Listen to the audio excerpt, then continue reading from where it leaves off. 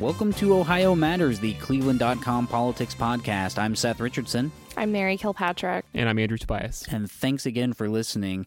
As always, special thanks goes out to the Cleveland Public Library for making this podcast possible. They give us the recording space. They are wonderful partners. We love working with them. Be sure to subscribe to this podcast and rate us on your favorite podcasting app. We're on iTunes, Google Play, TuneIn, just about anything you can find. And every time you rate and review us, it really helps us out. It helps other people see this podcast. And as always, if you have feedback, be sure to send it to my email. That's srichardson@cleveland.com. Again, that is srichardson@cleveland.com. This week on the show, we had Attorney General Mike DeWine. What'd you think of him? Well, so our previous episode, we had the former Ohio Attorney General, Mark Dan, big personality, also big problems. I think maybe sometimes those things can go together, you know? Big reputation. Right. Well, so Mike DeWine has been in Ohio politics for a long time, and I think kind of his defining characteristic as a politician is he's been very careful. Therefore, as an interviewee, pretty careful too. So he's not gonna like set the world on fire, excite the masses, that kind of stuff. But, you know, he is also somebody who's very relevant to Ohio politics, and we wanted to make sure that we had a chance to kind of put him on the record and also give our listeners an opportunity to hear him in his own words. Yeah, people will be able to hear when he doesn't really want to answer a question because he doesn't answer the question. He answers his own question that he'll ask. That said, yeah, like Andrew said, he's still a wealth of knowledge on Ohio politics. I mean, he's ran for just about every position. Yeah, pretty much everything. I think now's the time to say that he is a current Republican gubernatorial candidate. Yeah, for those who don't know, Republican candidate for governor. Yeah, front runner, and very likely could end up winning the whole thing. Yeah, but he's run for what? He's run for state senate. He's been a local prosecutor. He's been lieutenant governor. He's been a senator. He's been a congressman. He's been attorney general, and now he's running for governor. So. He's I believe it's 40 years in politics, right? 42 years. 42 years in politics. So he's got a lot to say about the state because Ohio has changed a lot since, his first campaign, which I believe was in 76. And yeah, the Big Red Machine, whenever they won the World Series, that was, Mary Taylor, his Republican opponent, has put that in an ad. And, in 2018, there's think about it, 10 years ago, it was a completely different political landscape, let alone 40 years ago. So with that, let's go ahead and listen to the interview that Andrew and I did with Attorney General Mike DeWine. All right, Mike, thank you so much for joining us here. Good to be with you. Thank you very much. So you're probably one of the most well-known politicians in Ohio at this point. You've been on the ballot a lot of times. But I don't, for me, I've been covering politics for about, 5 years. I'm young. I don't actually know that much about your background. I've done some research for this, but something that I think is interesting is that you grew up in Yellow Springs in the 1960s and you turned out to be a Republican. So can you tell us a little bit about your background and your family? Sure. My wife, Fran, my future wife, and I actually both grew up in Yellow Springs. We met in first grade, had our first date in seventh grade. It is considered to be a pretty liberal community. And Fran always says that I really learned how to debate in high school because it was everybody in the class versus Mike DeWine. And there is certainly some truth in that. But I think also, anybody who lived in Yellow Springs, there's I think a strong respect for the First Amendment. There's a belief in very active political debate. The community has great civic participation. The population, I think, is about 4,000, but it's, people are engaged in government. If you read the Yellow Springs News, sometimes there'll be 10 letters to the editor. So it's that kind of a active involvement. And so some people look at that and say, oh, Mike DeWine, you're a Republican, you're a conservative, and you grew up in this liberal town. But there is some, I think, sense in all of it. My grandparents on my mother's side, my grandfather was an English professor at Antioch. On the other side, our family was in the seed business, wholesale seed company.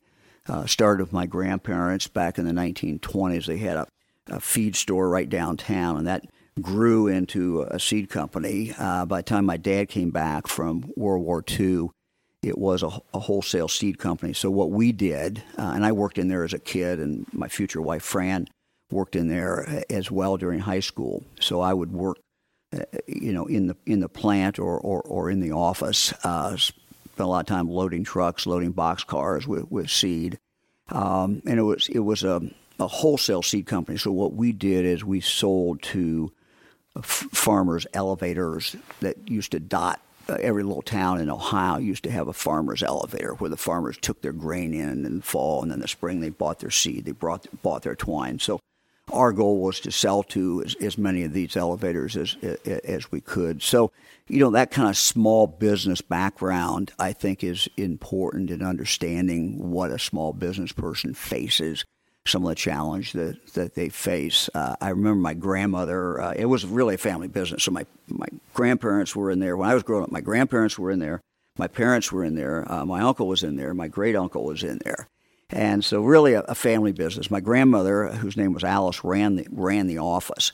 And I just, there's never any doubt when you walked in there that Alice DeWine was in charge of the office. But she routed the trucks, and she was great on the phone. But the point of my story is that, it seemed like almost every day was complaining about crazy government regulations and things that the government was doing that to her, made no sense. And I kind of jokingly tell people that, if she was alive today, she wouldn't believe some of the how difficult sometimes it is for small business. But so I come with that background, and again, coming out of Yellow Springs, I guess some people think is kind of funny, and I don't carry Yellow Springs. I lose Yellow Springs. Fran and I, after I got out of law school, we bought a house not far from Yellow Springs, 5-6 miles from Yellow Springs, but it actually happens to be in the Cedarville School District, and that's certainly is a much more conservative community, and but we sort of live in both places. I mean, we live in Cedarville, but my parents were in Yellow Springs. Fran's mom is still alive. She's in Yellow Springs. We have grandkids and kids who live in Yellow Springs as well. So how did you might think that you might end up in the family business, but you took a different career path. So how did that come to be? My family was never involved in politics, although discussions at the dinner table always involved current events and what was going on. And Fran says that we got married between our second and third year. We were both students at Miami University, and she jokes, or maybe she's not joking, that we got married under false pretenses. My false pretenses, because I thought I was going to be a school teacher then. So I was a education major at Miami. Started as a business major, switched over to education. Thought what I wanted to do is to teach social studies, teach government, teach history in high school. That's what my degree is. But, in my senior year, I decided, well, maybe law school is something that I should do. Maybe that's something that will work for me and that I would like to do. So, I applied to some law schools and ended up going to Ohio Northern Law School, a small school in Ada, Ohio, in the western part of the state. And I liked it. I liked the law, and so I never really taught other than student teaching for, I guess, about 4 months. I heard something kind of scandalous about your time in junior high, that Fran actually managed the campaign of the person who ran against you for 8th grade president. Is that true? Well, that's her story, yeah. I do remember she managed it. And, of course, her story to me now is that secretly because it was a secret ballot, that she actually voted for me. It was like a double That's her agent story thing? anyway, so, But I actually won, and maybe it was Fran's vote that did it. Who knows? I read when in preparing for this that you were did you quit the Greene County Prosecutor's Office after your boss tapped your dictaphone? Is that right? Well, it's an old story. I in all fairness to the boss, Nick Carrera, I learned a lot from him. I learned how to try cases, how to prosecute cases, and so I do owe him certainly owe him that. But I did find a listening device in my office, and I quit. He was responsible for the listening device, and so I quit, and actually 2 other assistant prosecutors walked out the same day and set up my own, we set up our own private practice after that. So, but then you ended up running against him. I did. I ran against him, and, it was, I guess, a year later that I announced that I was running against him, and of course I won the race. It was not a great Republican year. It was 1976, so it was an election that followed right on the heels of Watergate, and it was the year that Jimmy Carter was elected. And getting tapped is kind of Nixonian, right? I mean, that's... Pardon me? Getting wiretapped, that's sort of like Nixonian, right? Well, yeah, it was strange. It was something that I was very indignant about and thought was wrong, and so I quit. So when did you decide to run for office, and kind of what prompted you to get into elected life in general? I suppose that incident prompted me to run. Certainly prompted me to run for prosecuting attorney. So and which was my first office. Yeah, and so I guess the rest is history. But I love being a prosecutor. Fran will tell you, and it tells people that if you really want to understand Mike DeWine, you have to understand that he at heart is still a prosecuting attorney. And, it was a transformative time. I mean, if you kind of look back on your life and think of the things that really have an impact on your life, and, you start with your parents and their impact. You start with, the fact that I grew up in a seed company, a small business. But the time I spent as a prosecutor, a little over 2 years I spent as an assistant prosecutor, and then the 4 years I spent as the elected prosecutor was very formative for me. And I think it was a perfect background for what I have done since, because as a county prosecuting attorney, you see every problem in your community. Everything that is wrong comes across your desk. First of all, you do all the felony prosecutions. In those days, we did some of the DUI prosecutions as well. But then you're the civil lawyer for the county, so you're giving advice to the county commissioners. If the county gets sued, if there's something civilly goes on, it's your office that handles that. So you really get a very quick education about your county and some of the things that are going on there. So it was a great experience for me, and it to me it is something that I continue to think about and refer back to, as I face problems later in the U.S. Senate. I look down from the framework of a prosecuting attorney and what I learned then, and I do the same thing today, of course, as the Attorney General of Ohio. And frankly, if I hadn't had that background as a prosecutor, I suspect I never would have run for Attorney General, because part of being Attorney General is running a crime lab, that serves the police and serves the sheriffs and serves the county prosecuting attorneys. Are there any particular cases that are most memorable that you remember from your time there? Well, one of the things that we really wanted to do when I became prosecutor was that there had not been any rape convictions for some time, and there had been rape cases but no convictions. And I decided that this is something that we really needed to work on, and so we started working really extensively with the victims. And this was really before the victim rights movement was moving forward, right before that. And so, there were no victim advocates in the prosecutor's office. Today in Greene County and most prosecutors' offices, there's victim advocates, and victims are really helped throughout the whole stage of the process. In those days, it did not occur. And so what my friend and I did, who was my first assistant, Bill Skink, when we would have a sexual assault case, we would work very hard with the victim and get her prepared for the trial. Trial can be traumatic for the victim, and I think particularly it can be traumatic for a sexual assault victim. And so, we would work with that victim, get to know her, try to establish a basis of trust that she would have in us, And we would do things like, even go up into the courtroom at night and, put her on the stand and just get her used to the environment there. So very proud of the fact that we were able to get convictions in some rape cases where really the county had not seen very many convictions in rape cases before that. If you're a county prosecuting attorney, you end up with a lot of interesting stories, and some of the drug investigations we did were some of the people we investigated, frankly, were quite interesting people. Even in a place like Greene County, you wouldn't necessarily think of that being a hotbed of drug activity in the 70s. So maybe I wasn't around. So yeah, in those days, Greene County was about 130,000 population, and so what it really was is on the western side, it was a suburb of Dayton.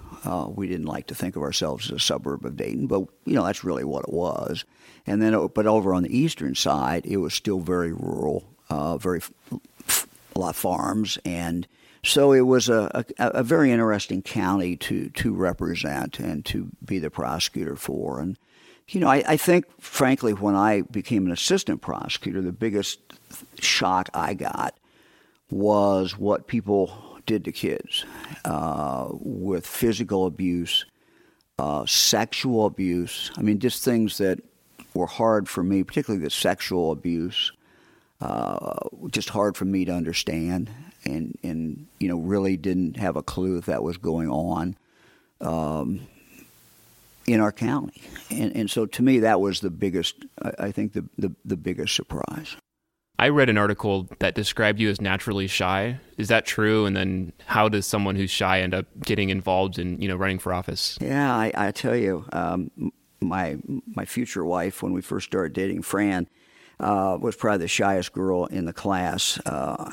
I was somewhat reserved, I guess, but I had enough nerve in sixth grade to walk uptown and to buy a Whitman sampler of chocolates and a silver cross, and actually go to her door and knock on her door and give them to her. And I think she was quite embarrassed. So somehow I got enough guts to do that. But when you get involved in running for office, you have to overcome that. And I remember that the county sheriff, who was a friend of mine, when I announced that I was running, told me, Mike, the way you win is to go knock on every door in the county.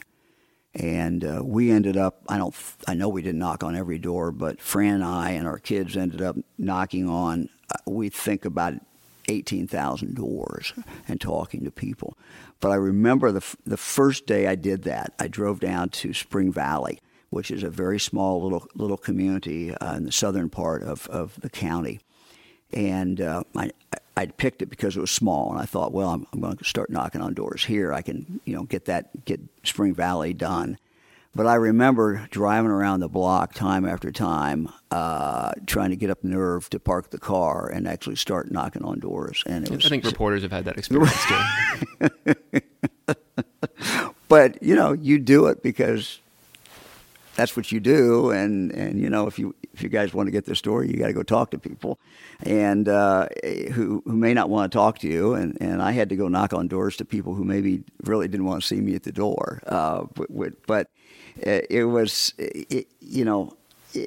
took a while, but I'm not saying I overcame the shyness. I mean, I tell you, when I walk into a room, I take a minute. Okay, now we're going to plunge in and start talking to people and shaking hands. I like people, and I like it. So once I get started doing it, it's fun. But I think that shyness that Fran and I had led to the cookbooks. We were out that first time running for county prosecuting attorney, and we would go out at usually in the mid-afternoon or after school, and when we thought people would be home, and we would knock on doors for a few hours. And one night I remember we got back in the car, and we only had 4 kids then, and usually we would take the kids with us. Fran would take 2 kids, I would take 2 kids, and one would go on one side of the street and one on the other. We got back in the car one night, and we've been doing this for some time, and Fran looked at me and she says, okay, if you ever run for office, again. I'm going to make something that we can hand out to people that will make them smile when they get it and that they will actually keep. And I said, well, look, we're handing out my literature. And she says, well, exactly. She says, I'm watching them drop it into the trash can. And she says, I'm going to make a cookbook. And I kind of blew that off. But 4 years later, when I ran for state senate, Fran made the first cookbook. And she, again, is working on one for this campaign. Yeah, at the Lake County Republican Party dinner last night, she handed me a recipe, so that's still part of the playbook. Yeah, it's kind of. I mean, in all seriousness, it's kind of an icebreaker. I mean, when you knock on doors, people come to the door, and if you're selling something, they don't want to really talk to you, and if you tell them that. You're running for office. Sometimes that's okay, and then sometimes it's not. But if you have something to hand them, and this is what I always say: look, this is not my literature. This is Fran's cookbook, and you'll probably find it a lot more useful than you will my literature. And so it's kind of still an icebreaker for two people who are probably still kind of shy.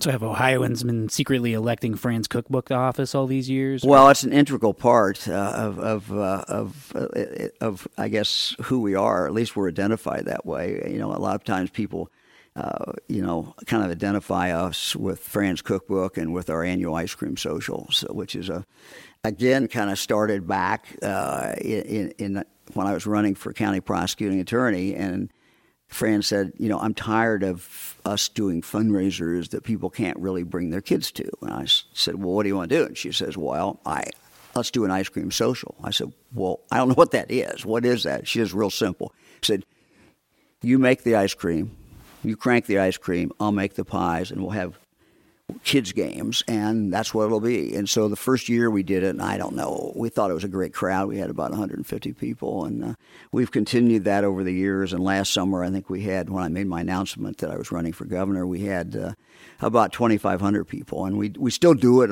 in our front yard. I no longer crank the ice cream. We use Young's Jersey Dairy ice cream, which is a dairy close to us. But Fran still makes the pies. She and some friends get together usually a week before and make the pies. And Fran makes all the crust, but her friends will peel the apples and pit cherries or whatever has to be done. So it's just, again, it's kind of what we do, and it gives us,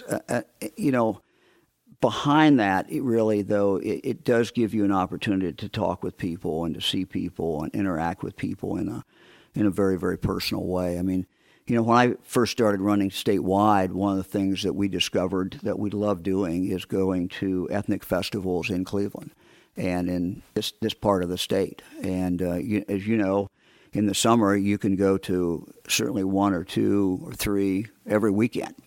And, you get great food, and it's a relaxed atmosphere.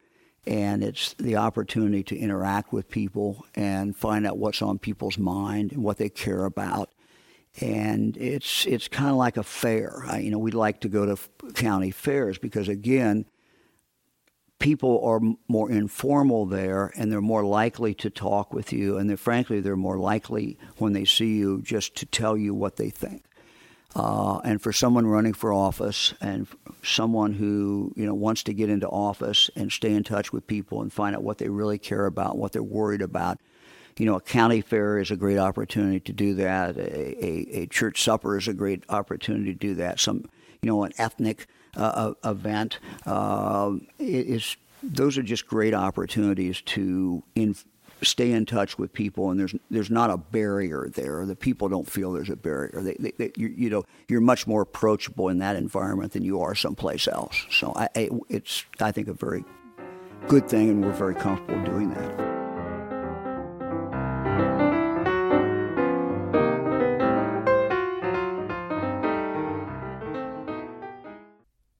Do you get Capital Letter? It's the must-have daily read for State House happenings. 5 mornings a week, Cleveland.com provides a daily intelligence briefing filled with succinct, timely information. It's perfect for people, businesses, and organizations that care about decisions made by lawmakers, the governor, and all of state government. From breaking news to rumblings in the rotunda, if you're not getting Capital Letter, you're missing out. For more information, visit cleveland.com/capital letter. That's cleveland.com/CAPITOLLETTER. Did you know that 1 in 6 Northeast Ohioans struggle with hunger? Unexpected expenses, prescription costs, and rising heat costs are all things that can prevent people from being able to put food on the table, and they are forced to make difficult decisions that often result in hunger. But you can help with the Greater Cleveland Food Bank. Each dollar that you donate to the Harvest for Hunger campaign will result in 4 meals. Donate today by visiting harvestforhunger.org. Help feed your neighbors. Cleveland.com is a sponsor of the Greater Cleveland Food Bank's Harvest for Hunger campaign. So Mike DeWine has been in politics, as you guys said, for a really long time. One of the highlights of his career was his time in Congress. What did he have to say about that? You definitely get the sense that he has a deep respect for Congress as an institution, both the U.S. House and the Senate. He seemed to have a fondness for it, that's for sure. And he did go through some weird times there. I mean, he had he was in Congress for Iran-Contra. Yeah, and that was one of my favorite moments of the interview, actually, was you asked him about serving on the Iran-Contra committee. He's like, Iran-Contra, and like he threw his hands up in the air. You couldn't hear that, but it was like, I think like he's somebody who's very prepared, and I'm not sure that he necessarily is expecting that question, especially, from somebody our age. I think that does illustrate, though, that, because he's got to be the most politically experienced guy, probably in the state, frankly. Yeah, but just think about it. I mean, so he was elected a county prosecutor the same year Jimmy Carter became president. So it was like the Malays, like the put on your sweater guys, like whatever, and then he was in Iran-Contra, like he saw Reaganomics, like, he saw the I Can't Recall, that whole thing. But you think about a lot of politicians and being on the Iran-Contra committee, that might be like, that's the big story of their career. Right. I was in Congress during Iran-Contra and I was on the committee, and it's like, that's not even halfway through his career. And then he got elected senator. Point. And then he got, lieutenant governor, right? Yeah. So I got a sense that he has a very deep affinity both for, just the institution itself. And I think one of the more interesting conversations we actually had was about the filibuster. I know the filibuster is getting really in the weeds for, this podcast. Donald Trump, tweets about the filibuster sort of in his own way, on the regular. For those who don't know, Mike DeWine was one of the Gang of 14 back in, I believe it was 2006, somewhere around that time. They basically preserved the filibuster for judicial nominees during the Bush administration. And now, since then, the Senate's gone nuclear twice. Harry Reid did it in 2013 with lower judicial court nominees. And, of course, in 2017, Mitch McConnell pulled the trigger and went nuclear with Supreme Court nominees. So the filibuster is slowly kind of eroding away, and he did seem like he kind of wanted it around still. Yeah, and what it boils down to is that unless you get you're allowed to debate indefinitely, unless you get 60 votes. And so it basically requires, unless one party really controls the Senate, which hasn't been the case historically, it requires some degree of bipartisan compromise. I don't know. For a discussion about the filibuster, which is an inherently boring topic. Yeah, we've been filibustering a little bit about the filibuster. Right. It was actually really interesting with him, so I think the listeners are going to love it. But with that, let's get to more of the interview with Mike DeWine. So from the prosecutor's office, you ended up serving, one term in the state Senate and then moving on to Congress for 4 terms, correct? That's right. I served actually 2 years in the state Senate. Then Bud Brown, who was our congressman forever, decided to run for governor, which meant that there was an open seat. I used to work for Brown Publishing, so that's right. Did you really? Yeah. Well, you're familiar with the Brown family. I mean, they had, as you know, a large number of newspapers at one point, and so Bud had been our congressman. He was running for governor, so that meant that there was an open seat, and I ran. There were 6 of us in the primary who ran, and I was able to win, and then won in the general election. That's kind of an interesting time to be in Congress with the whole Reagan Revolution, right? What would you kind of take away from the time? I got there really 2 years into the Reagan administration. And it's interesting, having gone through an election that year, that people look back at Reagan. They now look back at Reagan as being a very popular president. But I will tell you, in 1982, there's a lot of criticism of Reagan. The term Reaganomics was used, and if I recall correctly, in October 1, when the unemployment figures came out for Ohio, I think we hit 10%. It may not have been 10%. Whatever it was high. And so it was really pretty much a Democrat year that year. But I was in a fairly Republican district, and I was elected, and so I went to Congress, 2 years into the Reagan 8 years, and it was it was a very interesting time. It's interesting you mentioned Reagan not being necessarily the most popular guy 2 years into his term, considering what we see now with the numbers and Donald Trump and all that. I mean, do you see any similarities between like the two administrations, given that you kind of had an up-close look at Reagan? I think it's kind of dangerous to make those comparisons because you have a very different time, and you have a different period in time. One of the things that I tried to do when I was in Congress, and frankly had a better ability to do it in the Senate than I did in the House. When I was in the House, we were in the minority party, and it's just difficult. But when you're in the United States Senate, even if you're in the minority party, you can certainly have, a great deal of influence. And what I did in the Senate, I went to the Senate with the idea I wanted to do things and make things happen and get things done. And if you go into my office in Columbus, where the Attorney General's office is, I have on the wall a number of bills that I wrote in the U.S. Senate. And one of the things I like to do is if school kids come in and they want to meet me or they want to see the office, and I'll take them to that wall, and there's a number of bills that I've had framed that I either wrote or I played a role in that I really cared about. And one of the things I tell them is that in each case, I had a Democrat co-sponsor. I had someone who I knew cared about that particular issue. I mean, for example, Chris Dodd, I found out that he cared about children's health issues, and he found out that I cared about children's health issues. And so, we were able to work together. Jay Rockefeller, these are all Democrats. Democrat from West Virginia. He cared about foster care and highway safety, both issues that I wanted to be involved in. So we wrote some bills and did some things in that area. Dick Durbin, Dick and I, while very friendly, probably far apart on the political spectrum, but we found out that we both had a passion to try to help people who had AIDS. And so I was able to, find someone on the other side to work with. And that surprises people sometimes. But what I tell them is, look, if you want to get something done in the United States Senate, you have to learn to count to 60. You pass a bill with 51 votes, but to get a bill up for debate, it takes 60. And so what that means is to get anything done, you're going to have to work across the aisle and try to find some common ground and try to get things done by doing that. And I was always and I remain very, very results-oriented. We started every year in my office with a focus on what we wanted to get passed, and we tried to work on that. There's another interesting reason, maybe not just a single reason, but another interesting thing that happened during your time in Congress was Iran-Contra, and you were actually on the committee. Man, you're going way back there. Hey, we have to do research for the show, right? But the reason I bring it up is I found something interesting, and I wanted to ask you about it. In some of the archives, your questioning of Ollie North, who was I believe the colonel, who was at the center of all that.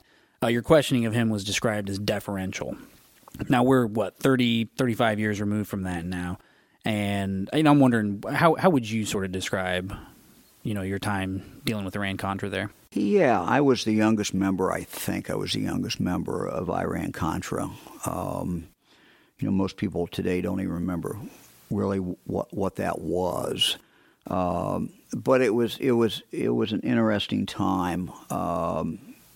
It was the first investigative body I'd really been on. It was a joint committee of the Senate and the House. Later on after that, I would be on the Senate. Years later, I would be on the Senate Intelligence Committee. I was also asked to be a manager, what they call a manager, when I was in the U.S. House, of the first impeachment of a federal judge in, 30, 40 years. So, those were things that were kind of different that I did when I was in Congress. And look, your goal when you're doing an investigation like that is to try to find out what the truth is, what happened. When you're the junior member of the panel, you get to ask questions last. And so, most of the questions have been asked. And so you try to kind of fill in and hit questions that maybe had not been asked, or maybe had not been asked in a certain way, or maybe sometimes just to follow up questions. From Congress, you came back, you were LG for a term, and then eventually moved to Senate, where you're probably most known for before being Attorney General. You mentioned some of the differences between the House and the Senate. So I'm wondering, is there anything that you took away from the Senate that you maybe didn't take away from your time in the House? Well, after I left the Senate in 2006, I taught school for a couple of years. I say I taught school. I was visiting professor at Miami and also at Ohio Northern and at Cedarville University. And one of the things that I would do a class period on the difference between the Senate and the House. So I'll give you the abbreviated version. I think the biggest difference is that the House is really controlled by the majority party. They write the rule. They determine how long debate is going to be. They can determine, in most cases, how many amendments are going to be allowed and even what amendments are going to be allowed. So while being in the minority, you certainly have a role and you can have some impact, you can't really have as much impact in the minority in the House as you can in the Senate. Senate's very different. It's unlimited debate, and there's a lot of criticism of that. But what that means is that the minority cannot really be shut down very easily. When most bills go to the Senate floor, if you want to offer an amendment, you can do that. So much more empowering of the minority party. And in the Senate, I was in the minority party for some time. I was mostly in the majority, but I was both.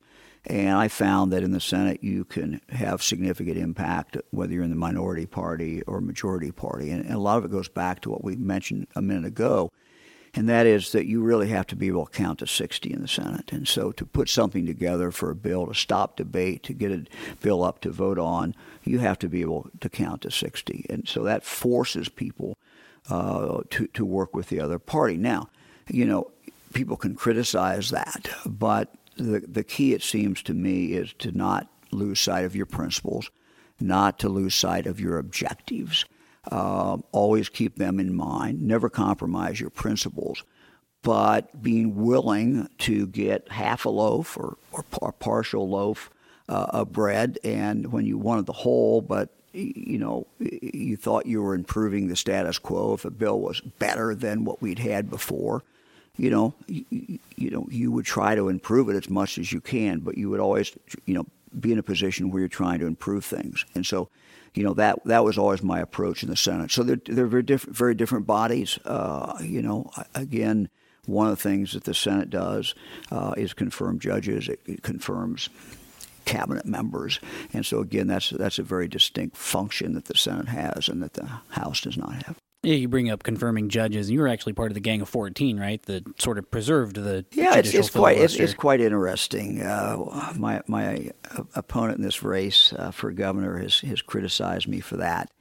And she does this to conservative audiences, and she's just dead wrong about it. I mean, what we ended up doing because of what we were able to do, I was one of 14, the net result was that we got 2 Supreme Court justices confirmed, nominees of President George Bush, and very, very proud of that. We broke the logjam. There was a number of circuit court judges that the Democrats were just totally holding up. And because of what we did on this group of 14, Gang of 14, we got a number of those individuals confirmed. So from a conservative point of view, it was a win-win-win, and I'm very, very proud of that. So, unfortunately, she's got that all wrong. So the reason that all happened is because of the logjam for judicial confirmations. We saw that happen, basically it flipped, and the Republicans were doing it with Obama when Obama got into office. And I'm wondering, is that just kind of a circular thing that's going to happen from here on out? I mean, well, if you recall, they did, the Senate did change some of its rules. This was long after I left. And so, I guess you can kind of look back and talk about the rules change. But, my decision to try to get something worked out was my firm belief that, those judges that were nominated, conservative judges nominated by George Bush, were sitting there, and we couldn't get them out because of the Democrats. And what we were able to do in the group of 14, Gang of 14, if you will, is to break that logjam. So at that point, it was clearly the right decision. I'm very proud of it. So I want to talk about 2006 a little bit. And I'm curious why do you think you weren't reelected in 2006?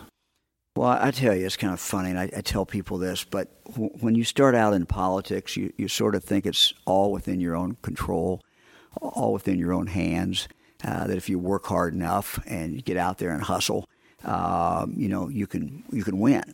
And that's really true a lot of times at the local level, that you can swim against the tide. I mean, when I ran for county prosecuting attorney, it was a big Democrat year. I was a Republican. I knocked off an incumbent.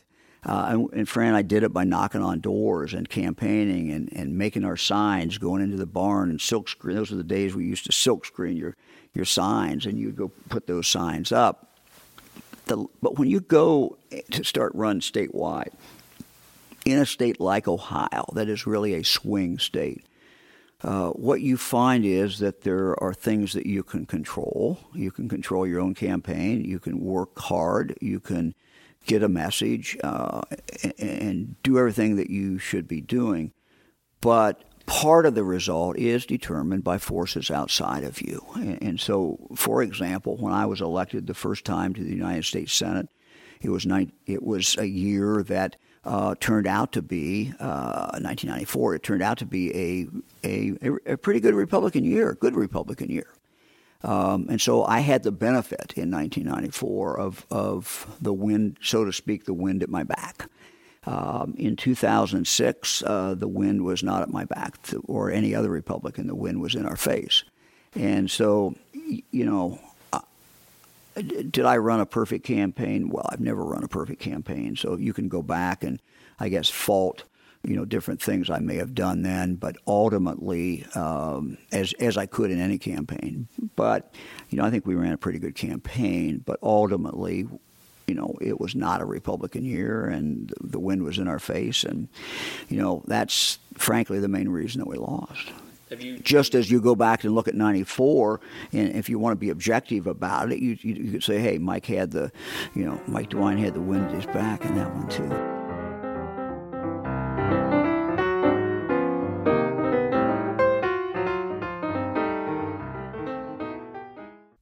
Like in our last break where we talked about Mike DeWine's sort of affinity for the filibuster. The institution of the filibuster. You'll actually get to hear him filibuster just a little bit in this next upcoming segment. And I mean, I don't think that I think he just was kind of reverting to campaign mode there. Yeah, I mean that's literally what he talks about on the trail. So you kind of get a sense of what it's like to be at, a county party dinner or like a whatever, Yeah.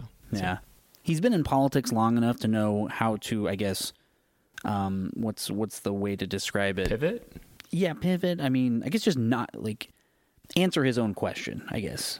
Not answer your question? Yeah. And I mean, so what we wanted to talk about him with was when he got voted out in 2006. I mean, there's a lot of other stuff going on in the country at the time, but I think sort of it's apparent based on his, reaction and how he's conducted himself since then that he upset the conservative base. There was that thing with the judicial nominees. He co-sponsored an assault weapons renewal of a federal assault weapons ban with Chuck Schumer, by the way. So he just he alienated members of the conservative base. And so he appears to have decided that he needs to do more to kind of shore up his base support. He got recently endorsed by what's effectively the Ohio chapter of the NRA. I mean, it's not technically, or it's not literally what it is, but so now he's, presenting himself as being very pro Second Amendment. And we asked him about, hey, did you change anything about the way you did this? We tried to get him to kind of address that, and he clearly wasn't interested in talking about it. Yeah, especially after going from an F to an A rating. I mean, in a matter of, 8 years? It's interesting. I mean, in 2010, they endorsed his Democratic opponent, Richard Cordray. Right. So we did want to talk to him about, 2018, why are you running? Like, what do you want to do? And that kind of stuff. And, he brought it up himself. All right. With that, let's listen to more of the interview with Attorney General Mike DeWine. Have you changed your approach to campaigning or governing based on anything you learned about 2006? Well, not really. I mean, what's a race for governor is just, it should be very different, and it is very different. What John Husted and I want to do, and by the way, I'm delighted to have John on the ticket, and it's important not just for the election and making it easier to get elected because John is on the ticket. It's very, very important for us when we start to govern. I don't think there's been anybody that's ever run for lieutenant governor that I'm aware of, and that's myself included, that had brought a background like John Husted. So he is a real player. He's going to be a major factor in our administration, and so I'm very, very glad to have him on the ticket. What John and I are doing is we want to talk about things that impact the average Ohioan. And that's why when you go to a speech, you were at a speech last night that I gave, and, I talk about jobs. When you run for governor, people always ask, well, what's the biggest question? What's the issue? I said, look, the issue of jobs is always the most important thing in a governor's race in the state of Ohio. But today you can't talk about jobs without talking about the opioid epidemic and without talking about the problem that we have with a lack of skills and education for some folks, and which means that they cannot get a job in a 21st century job. And so those are the two things that we have to attack. And so during this campaign, you're going to hear me talk a lot about jobs. You're going to hear me talk a lot about the opioid crisis and what I think we need to do. And you're going to hear me talk a lot about education. This opioid crisis is the worst thing I've ever seen. I started as a county prosecutor. I was on Judiciary Committee in the Ohio Senate and in Congress. So, I watched a number of times when we had drug problems, but we've never had anything like this. It's everywhere. It cuts across every economic group. We're losing 15 people every single day. Our foster care system is bursting at the seams with kids. And we've got a large number of people out there who frankly, cannot pass a drug test and therefore aren't able to live up to their God-given potential. And so I put out a 12-point action plan, which I would invite anyone to look at. You can go up on our campaign webpage. And we spell out there what I will do as governor. I want to make it very clear, when I'm governor, this is what you can expect from Mike DeWine. And we talk about treatment, we talk about prevention, and we talk about law enforcement. And the thing I always talk about, and the one I pick out of the 12 to talk about, because you can't talk about all because you don't have enough time, but is the one where I say that when I'm governor of this state, we will start in kindergarten in every school in the state, public, private, parochial, charter, and we're going to arm these kids with what they need to avoid going down the path of becoming addicted. And that doesn't include not just opioids, it would be any addictions. And the evidence clearly shows that you have to start early. I would start in kindergarten, K through 12, do it every single year, something every year that's age appropriate, but also something every single year that has a scientific basis behind it. In other words, it's already been proven to work, that we have evidence that if you do this, if you follow this curriculum, it will really arm kids to be much better positioned to avoid drugs. And so it's not, I think sometimes when I explain this, people they don't quite understand what I'm saying, because it's not so much that you're teaching kids about drugs. as it is that you're teaching them about good decision making. It's what the educators, sociologists call emotional learning, for example, social emotional learning. It's about, a lot of it is about decision making and how you approach things. One of the commitments I have made and that John Husted has made is that when we take office, the other thing that we're going to do in every school building is we are going to have someone with a mental health background who's going to be available to the teachers and is going to be available so that kids can be referred there. One thing that troubles me is not just the horrible tragedy of the shootings that are taking place in schools, but we're seeing a lot of suicides. These things just break your heart when you talk to the parents. And we just have to do a better job in trying to reach kids very early. If they do have mental health problems, let's reach them and let's intervene. And so I think a way to reach these kids and to make sure that we're getting them early enough is to have someone who has that background in every school in the state of Ohio. It's interesting you bring up the gun debate. You were criticized by NRA and gun rights advocates for years for being, for wanting too much gun control. Now you have the Buckeye Firearms endorsement. I'm wondering, where did that evolution kind of come in? Well, have you gotten, I guess here's the question, have you gotten more conservative over time? Well, look, I think we're all a product of our experiences. I think some of the votes that were criticized when I was in the Senate, were votes that at the time I thought they were the right things to do based upon the evidence I had and looking at it as a former prosecutor. I think we've learned that there are other things that are more important. I mean, for example, when we talk about schools and what should we do, and my heart goes out to parents. My children put kids, our grandkids, on a bus every day, or they take them to school every day. And so as a parent, as a grandparent, the thought that someone could walk into that school and kill a bunch of kids is just a very frightening thing. And so anybody who's listening to this, probably feels that same just kick in the gut feeling. I've tried to look at this as what is practical to do and what we could do. And so I said, number one, put a mental health person in every school.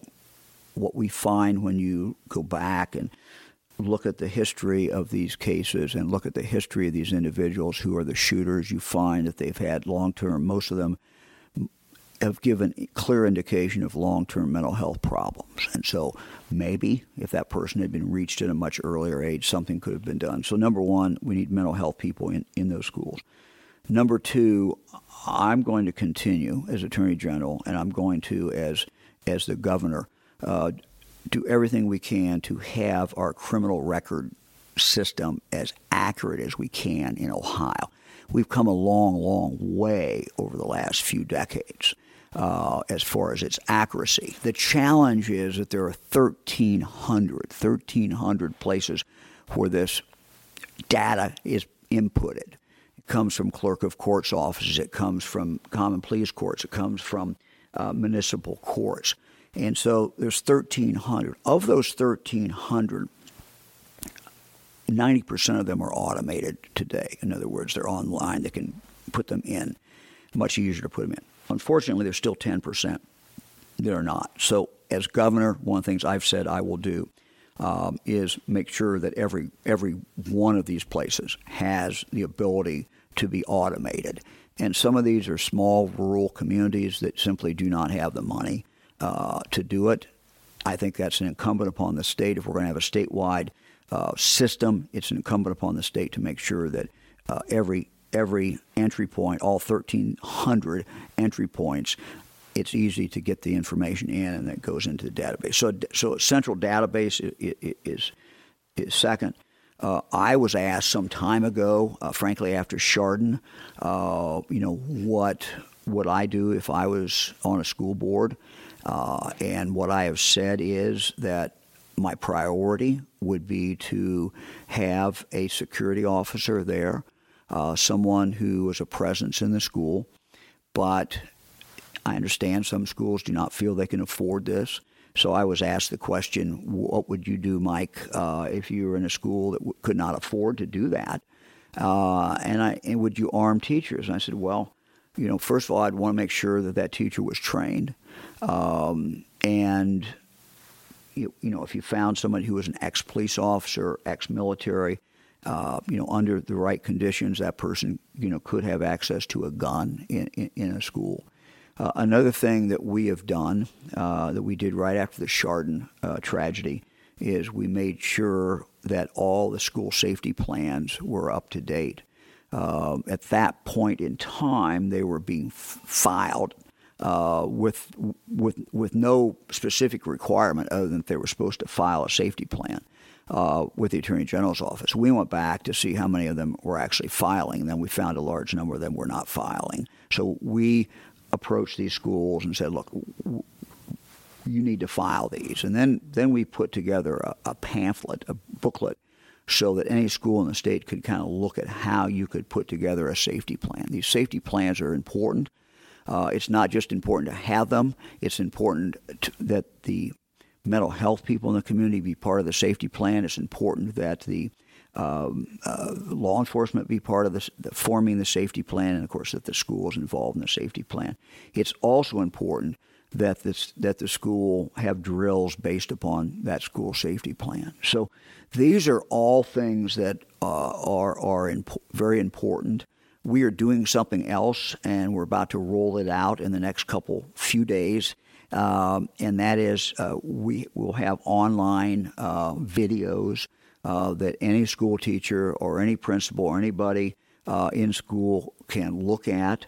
If their school has not been able to have ALICE training or training from the Attorney General's office or some other training, they will be able to go up online and pull these videos down. It's just basically kind of an introductory course to how you try to avoid having an active shooter in the school, and then what you do if, in fact, there is an active shooter in the school. So these are all very, very tangible things that I think, will make our schools safer. So you mentioned some of the criticism you've received from your primary opponent, Lieutenant Governor Mary Taylor. Another thing that she's criticized you about, and I don't know if you've seen the ducks at the events across the state. I actually have not seen one in the wild. I've just only heard about it. I met the duck the other day. In fact, I met the duck twice, and I tried to engage him in conversation, but he did not. But he was a very pleasant duck, and I had a good time talking with him. And look, I mean, things like that, I guess, are kind of, you just have to treat them as funny. I don't know, how to treat them any other way. It's some kid who is either volunteered or is being paid to dress up like a duck. And look, we need to treat the duck with kindness, and I tried to do that, and I just kind of tried to joke with him as I came in. But he had his script, and the script was not to talk, and that's fine. So the duck is accusing you of ducking debates. So there have been a couple of instances where I guess Mary Taylor has said that she would debate you anytime, any place, and obviously haggling about debates is part of the process. But why has that not happened yet? We have been on. We've had really debates 12 different times, 13 different times by our count.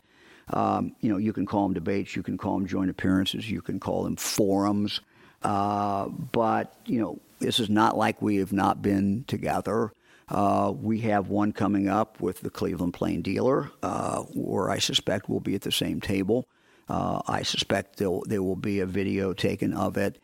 So, there's ample opportunity for people to really, which is the most important thing. It's not what Mary wants or what Mike DeWine wants. It's what the public has a right to have a thorough debate on my vision for the state of Ohio, where I want to take Ohio. Same way they have a right to know where Mary Taylor wants to take. tragically, or sadly, I guess I should say, Mary Taylor has engaged, the lieutenant governor is engaged in a series of insults. She's insulted my family. I don't think that's ever happened to me in a campaign. Of all the different campaigns I've been in, I don't remember any opponent ever insulting my family. She has done that, and so look, we're going to continue to talk and talk about the issues. If you go to a speech that I give, you don't hear me talking about the lieutenant governor. What you hear me talking about is my vision for the future of the state of Ohio, where I think we should go, and that's what I think the voters want us to talk about. I don't really think the voters want us to, when she engages in insults, that's just not, she's demonstrating she just doesn't want to talk about the issues. And so that's kind of my approach to this. But I'm going to do everything in my power to continue to talk about the issues that are important to the people of the state of Ohio. I've got one more question. I actually want to go back to 2006 because I'm relatively new to the state, so I have to ask this. I've heard about a marijuana-laced banana. I believe it was in a city club debate, and you were trying to refer to a marijuana-laced brownie and said marijuana-laced banana. Well, if I misspoke then, and now that you remind me of it, I do remember I misspoke. I didn't remember exactly what it was, but that, that's probably not the first time I've misspoken, probably not the last one. So, you may catch me saying something I didn't mean to say this campaign too. Well, the reason I ask that is because it kind of became this sort of gaffe and whatnot. And I think about that, and I think about where we are 10 years later, and that seems so quaint. Mike DeWine goofed and said marijuana-laced banana. And I think of the gaffes that you see today, or even the scandals that you see today, and I'm wondering, where have you seen politics go from the time where you started to where it is now? What is so different? I mean, is it a more partisan atmosphere? What's going on there? Look, books have been written about this, and commentators can talk about this all the time. Let me just say that for me, I'm really the same person. I've always been a very results-oriented person. I think what the voters want is people to fix problems. And that's what I've tried to do as Attorney General. I'm very proud of the rape kits that we've tested. We've tested over close to 14,000 of them, pretty big percentage from the city of Cleveland. We've gotten matches on 36%. The prosecutor told me that by the time they're done, they will have indicted over, I think, 1,000 people in Cuyahoga County alone. And by the way, it's been a great partnership with the prosecuting attorney's office here in Cuyahoga County, with the city police department, and with the county sheriff's office. So I'm about results. I was about fixing the crime lab. We did that. So when I talk about this race, I think what people want to hear from me is, how do you want to make government work better? How do you want to make it more efficient? How do you want to, provide for a better opportunity for my kids? That's really what our objective is and what we should be talking about. I mean, I look at this state and think, this is a great state. We have so much going for us. We have an abundance of water that many states don't have. We now have natural gas that we can get out of the ground, and we're going to have the cheapest natural gas in the world, which is going to give us a great competitive advantage over many other states that don't have that. But we got these two big problems out there, and the opiate problem and the skills gap. And so what I'm going to talk about during this campaign is, how we fix education, how we fix the drug problem, how we make life better. And ultimately what drives me is, people say, Mike, why are you running? And I think that I'm the best person to do this job. I think that I bring the experience, I bring the determination, I bring the passion to make this a better state for your kids and your grandkids to grow up in. And that's really why I run. Well, Mike, thank you so much for joining us on Ohio Matters. We really appreciate it. Good to be with you. Thank you very much.